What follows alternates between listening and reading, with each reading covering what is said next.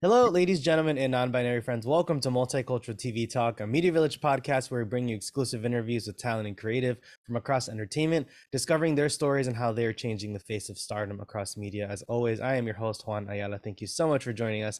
Now, let's get to talking. So, today's guest is an Emmy and Golden Globe award winning actor you've seen across film and television from NYPD Blue, LA Law, The West Wing, The Star Wars, In the Heights, and the newest CBS drama series, East New York. Please welcome Mr. Jimmy Smits. Jimmy, thank you so much for being here. Welcome. Juan Ayala, I'm here for you. I'm here for you. Far How are too you? kind. I'm Good great. talking to you. Likewise. So before we dive into East New York, I always love to dive into representation and what that means for people. So especially with the name of our show being Multicultural TV Talk. So can you recall an actor or a performance that you saw growing up that made you feel represented for the first time? I've talked about this a couple of times, Juan.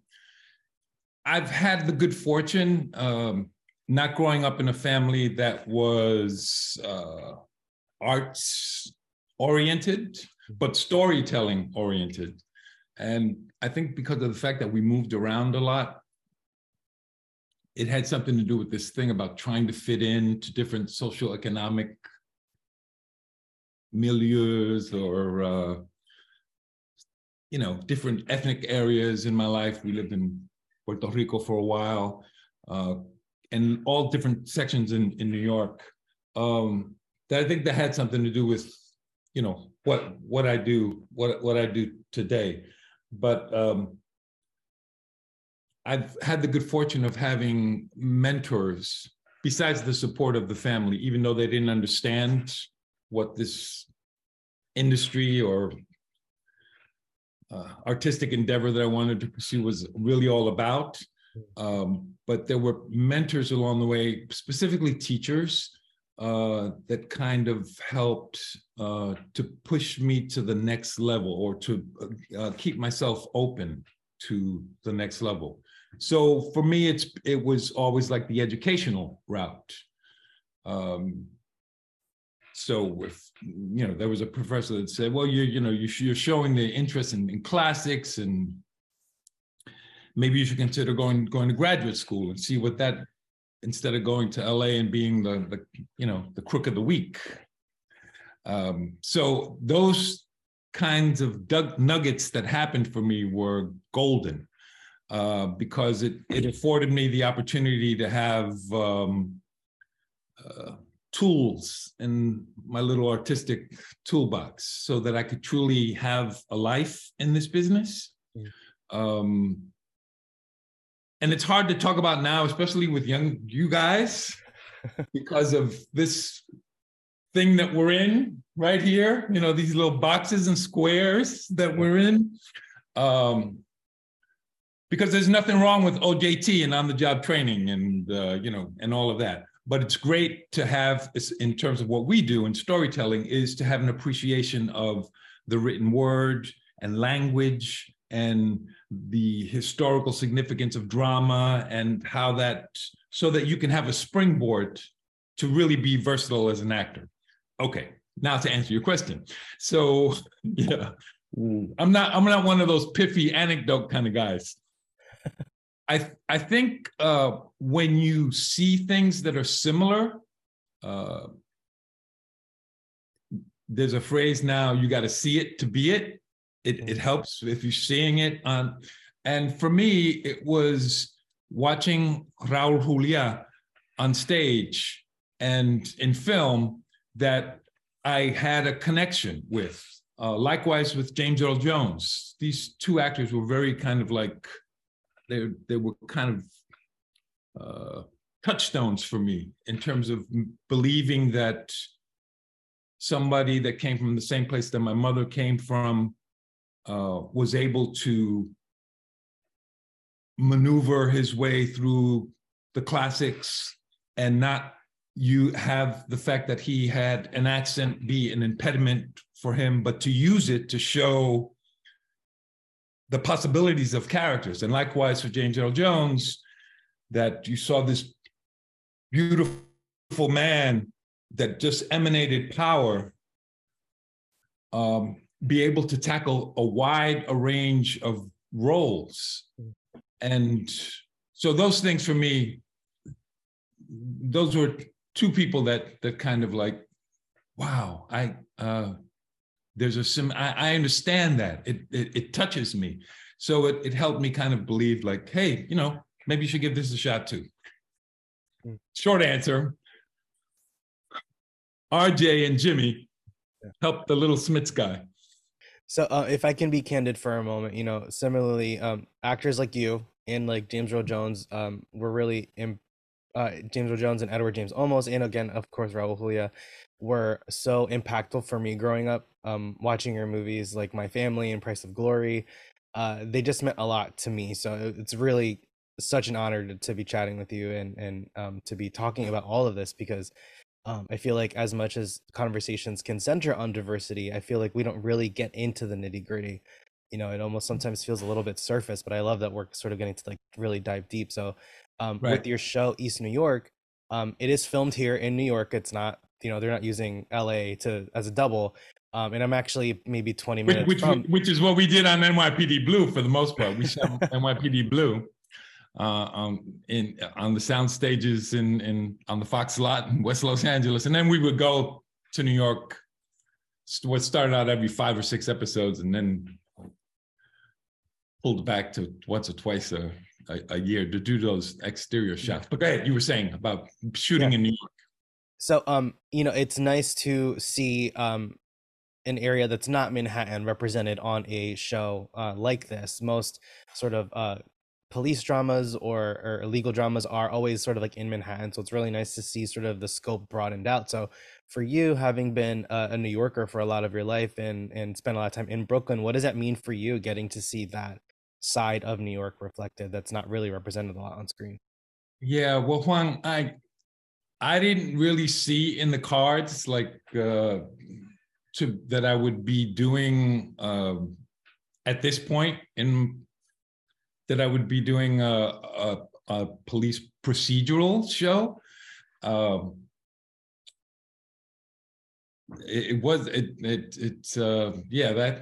didn't, I wasn't thinking about that. And I think a lot of it had to do with what we have been through as in the world in the last couple of years with the pandemic and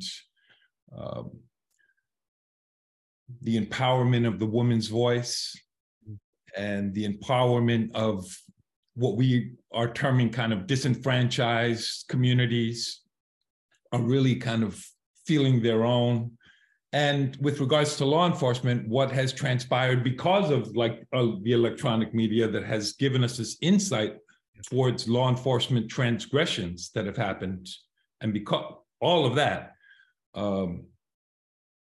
when I found out that there were a bunch of people that I knew, creatives that I knew that were thinking about doing a show that mined that kind of landscape, it interests me because I knew where these guys' hearts were from and that it was a different kind of take, that the central character of the show was going to be a woman's voice who was empowered, who was trying to deal with the relationship between law enforcement and the community and how that needs to be revisited. Those things all interested me. So those were like checks on my little creative box. But then the fact that they happened to mention, oh, yeah, we're going to call it East New York. And it was like relámpagos, Yeah, that came. It was, because I happened when we came back from I mentioned that we moved around a lot. And when we came back from Puerto Rico, my junior high school, and early college years were spent in this particular area of Brooklyn in New York, which is, it's called East New York because it's the easternest part of the borough. People that are from New York know the New Lots train. And, the significance of that is that new lots of land were were to be found in the beginnings of New Amsterdam, New York. So anyway, I mean, that's where I grew up, and all of the decisions, life decisions that I've made, good and bad, have happened. Happened there. My wonder years were there, and singing on the street corners with my buddies, and my first exposure to theater. And being taken to go see theater. My work as a community activist all began in East New York. My love for the arts, all blossomed there. So it was, I don't know, the stars, the universe felt like it was aligning to, like, maybe, through your work, you can say something as well. Because I'm not playing the central character in this particular thing. I'm part of one of the spokes in the wheel of this ensemble. And that feels comfortable too, because of my theater background. So that's why I jumped on board. And we're trying to, shift the paradigm in terms of the show with regards to how you look, because we're not propagandizing. We're doing an hour entertainment, on network television in a procedural show where, there's a crime and something happens, and, but within that, we're trying to see if there's elbow room, to say something in that space. Yeah. Hopefully through interesting characters that the audience connects with, that the audience can identify with. You think about Columbo, or back in the day, that those iconic kind of. I'm talking about the law enforcement police thing of the history of television. On NYPD Blue, that Sipowicz character that the audience really knows what that character is and wants to see those characters in that kind of landscape of law enforcement. That's what I think we're trying to do on a creative basis. And I don't want to make it too lofty, but because it's a TV show, but again, trying to say something positive, hopefully, that resonates with audiences, and audiences of today watching thematically what we're talking about, law enforcement and the responsibility of law enforcement being guardians, not warriors, being there to protect and serve a community. And the responsibility of the community too, knowing that when something goes down, you're calling 911, right? So it's a two-way street. Yeah. It's a great, it's a really cool ensemble. The cast is really wonderful. We've got people that I've worked with before. I'm in the theater that are there. We've got newbies that the audience I see connecting with that are really talented. And we're there because we all want to tell this particular story and highlight this neighborhood in a particular way. So that's why I'm there. Again, sorry, I can't anecdote, man. I can't give you like pithy one sentence things. It's okay. It's a podcast. There's something worse than like a 2-second answer, and you're like, "Well, we've got 20 minutes left," So I appreciate. We can go. We can do a part 2 if you want. So what I love about the show and what people are definitely connecting with is that level of nuance that you were talking about that is being handled very sensitively with the content of the show. It doesn't feel like we're being pandered to. It doesn't feel like a sort of checklist of. Because unfortunately, some networks, and we won't name names, we won't burn any bridges, but some of their shows can feel like there's like a diversity checklist that they're going down and all of that, and this just feels so genuine. And again, that it not only takes place in this neighborhood, but also a lot of it is filmed there. You can see a lot of the community in it, so it just feels much more grounded. And again, with lots of nuance. So it's really wonderful to see that on this sort of on a network level, because sometimes. I'm totally in sync with what you're saying. And that's what the conversations are on a daily basis with the creatives, with the cast, in terms of what the stories that we're trying to tell. And to, I'm not trying to throw shade on anybody else. You do what you got to do. But what I don't want to happen, because we're in this network paradigm, that the networks, although they talk about wanting to, compete with streaming and diversify and tell our stories, they have molds, they have kind of, you can tell a particular network's type of show. And so what we have to do is kind of take that mold and kind of try to find ways to open it up a little bit. The guys that created NYPD Blue, they probably would have a tough time trying to pitch that show right now to network television, where there's, partial nudity and people using blue language. But it's those kinds of shows, I can rattle off a bunch of names that kind of change the landscape of what television or any type of art can be. You have to be able to hold true to what you believe in, and try to work within that system, but at the same time, try to break the molds. And I hope that's what we're gonna try to. If I stay on, I wanna make sure we keep doing that. Yeah.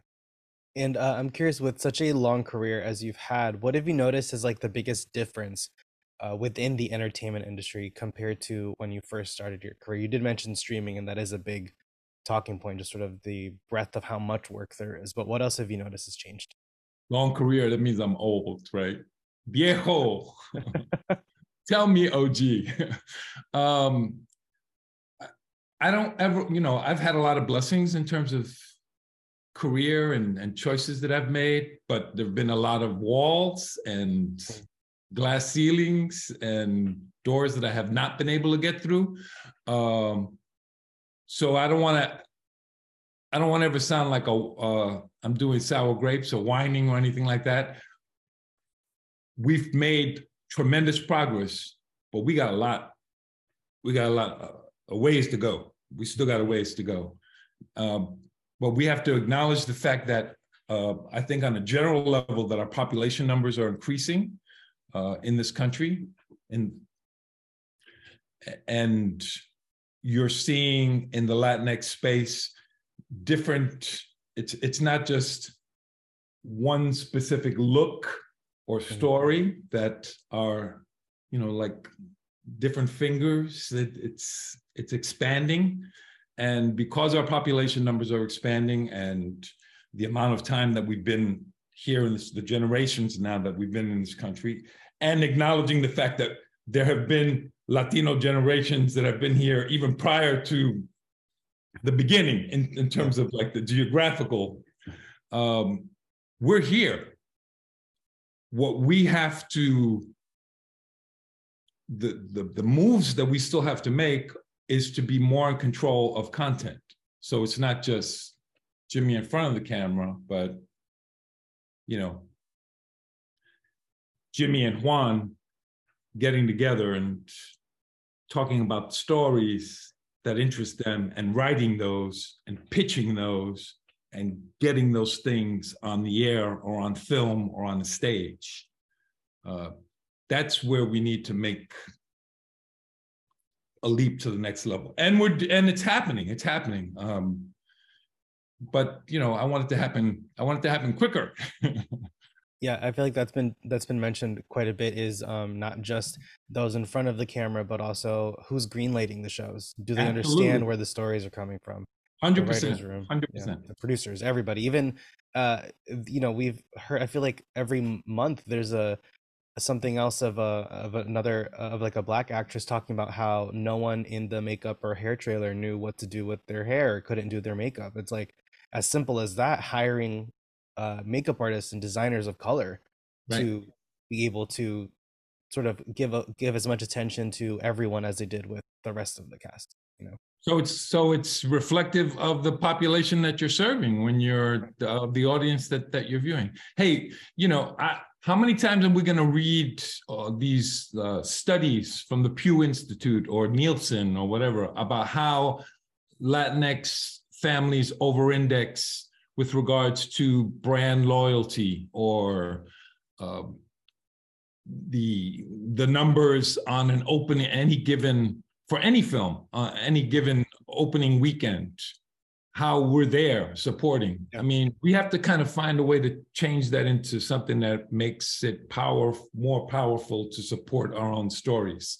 And sometimes the community, you know, they're a little bit lax with regards to that support. But we, you know, we're making progress. We're making progress.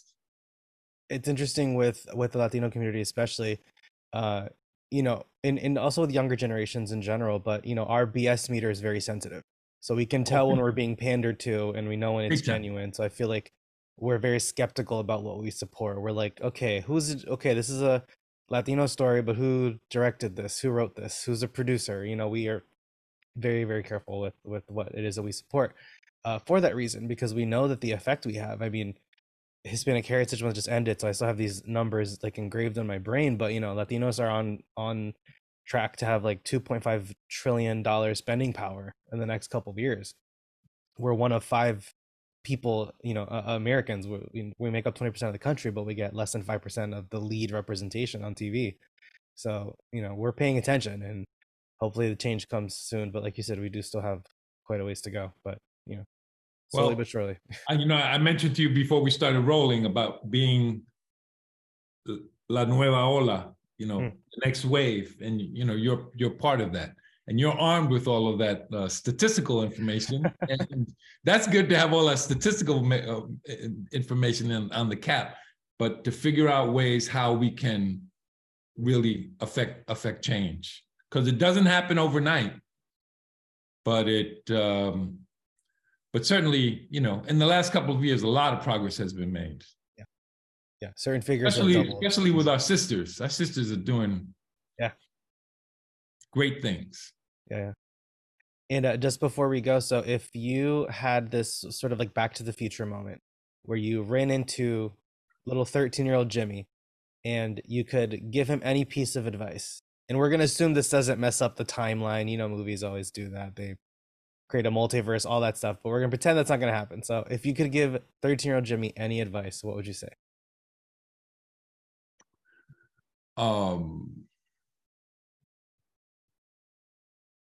You know, basically, it sounds corny, but follow your dreams. First of all, listen to your voice. Know that your voice is unique. And perseverance has a lot to do with it. Just like really hanging in there and, you know, trying to find ways to get your stuff, whatever it is, you know, a piece of artwork, or whether you're writing, is to, you can become by doing. So to find ways to do what you're interested in. And that's why, you know, I make fun of not being on social and stuff, but, you know, people are making movies on their iPhones. They're finding ways to tell stories, you know, if it's not going to be part of some corporate structure, to find ways to do it, because eventually the multi-corporate structure says, those kids are really doing something there. Yeah. And that's where you break in. That's what we got to do. Yeah. Well, Jimmy, thank you so much for taking the time to chat with us today. It's been, we're done. Okay. Oh my God. That was quick. That was too quick, yo. So you did mention you're not on social, so I won't ask my usual question, where can folks follow you? But of course, everyone can tune in to CBS Sundays at 9:00 to watch new episodes of East New York. And of course, you can head over to MediaVillage.com to follow us on Instagram, MediaVillage.com for all of our reviews, interviews, podcasts, and more. Of course, I'm your host, Juan Ayala. This is Multicultural TV Talk. Thank you for joining us. Muchísimas gracias, Juan. God bless. Juan.